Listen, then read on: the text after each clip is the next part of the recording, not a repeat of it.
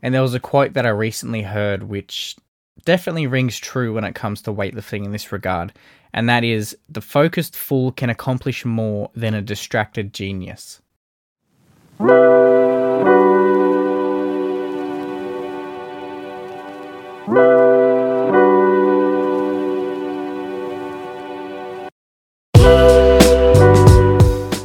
Welcome to the Waiting Game Podcast, a podcast where I attempt to bring more dialogue into the world of Olympic weightlifting and share my experiences and perspectives in the sport and resistance training in general. It was a perspective I wish was more accessible during my earlier years of training, so here is my attempt to bring that value to those who may be seeking it. Hello everyone and welcome to episode 59, I believe, of the Waiting Game Podcast. I'm your one and only host, Brandon Wakeling. And in this episode, I'm going to talk about improvement and specifically how to not improve over time. And a way to do that is to continuously change course before allowing enough time to actually start seeing improvements. And this is something that I've seen plenty of over the years, not even in weightlifting, but also in the gym before I even started weightlifting. And I'm sure everyone knows someone or multiple people who are like this, where say they're onto their 4th, 5th or 6th coach, they can't see through a program, they're constantly changing methodologies and opinions on exercises, and they just can't stay on course. And then through doing that, they just never improve because they're constantly changing all the time. And this is more common with beginners or people that overthink things. When you don't really understand all the technical concepts of weightlifting and you read something new, it's easy just to cancel out what you're doing and think that this next new shiny thing is the thing that you need to do, and what you're doing before is the problem. And the problem I'm referring to is coaches, programs, methodologies, you name it. It can be anything. And there was a quote that I recently heard which definitely rings true when it comes to weightlifting in this regard, and that is, the focused fool can accomplish more than a distracted genius. And just as an example of this, if say someone with no background or knowledge in weightlifting picks up an average program, not exactly tailored to them, but still adheres to the principles of progressive overloading and just a general weightlifting program, if they stuck to that program and didn't deviate at all for an entire year, and then went up against someone who thinks they know it all, and they're constantly changing their mind, trying to optimize and find the most efficient program for them, chopping and changing and never settling on a program just to adhere to for a long period of time to then reap rewards from, they're going to lose to the focused fool that just dedicates the time to the craft, even if the path isn't the best one, because they were consistent with it and did it over a long period of time without deviating. It's just a game of consistency at the end of the day. So this is what I would recommend. Find a program or a way of training and stick to it at least for the desired amount of time in which it's possible to start seeing results. Whether that's 6 weeks, 8 weeks, 12 weeks, it depends on the sport and the program. Let's just keep it in weightlifting terms. I would say at least 12 weeks to finish a program, and then you can assess what went well, what didn't do well, then you go again after that. If say after 3 weeks of your program, you feel like you haven't gotten any stronger, you haven't gotten any more confident in your technique, maybe your mobility hasn't gotten any better, that's not enough time to give an accurate assumption as to why the program isn't working.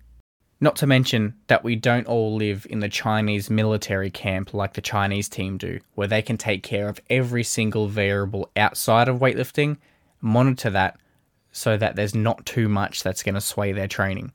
For most of us, we live normal lives, we work normal jobs, we all have families and other responsibilities. A lot of that plays into this as well. It's not all about the program. A lot of it actually comes from variables outside of training that can then dictate our results, or at least our perspective of results. Having that said, there's still the question of, say we have a 12-week program, what does warrant us before the 12 weeks to call it and the program actually be at fault and then warrant changing programs? Because obviously this does exist as well. Now, for number one, which is a bit of a no-brainer, but I should mention it anyway, is if you're not enjoying the program or having fun doing it, then I would recommend doing something else. If you don't like the snatch and the clean and jerk, but you're doing an Olympic weightlifting program, then you're definitely following the wrong program.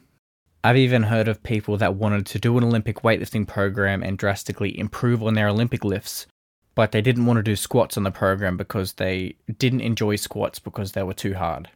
So at that point, I would say find a different program. Now, for number 2, if you feel like you're at a significant injury risk when doing training, if the training is far too intense, say for your technical capabilities, and you have programmed maxing out all the time, and you're legitimately worried going into training, then I'd recommend a different program, as safety always comes first, and perhaps your capabilities don't meet that program's requirements to even do it in the first place. Now, for number 3, I actually don't have a number 3. I only have 1 and 2. If you're not enjoying it, or you feel like you're legitimately in danger of injuring yourself or on the verge of injury, then that obviously makes sense. They're both kind of no-brainers.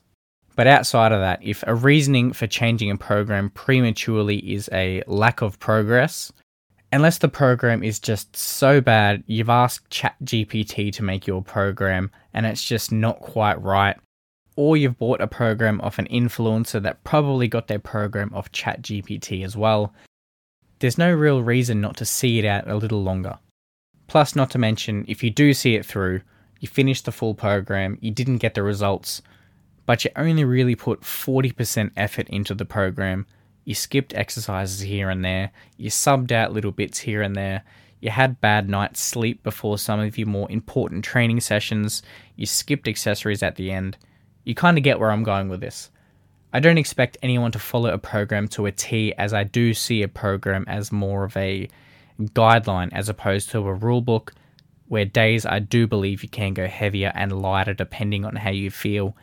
And there is somewhat of a skill set to be acquired to be able to make the appropriate decision, which I believe comes with experience and simply communicating with your coach.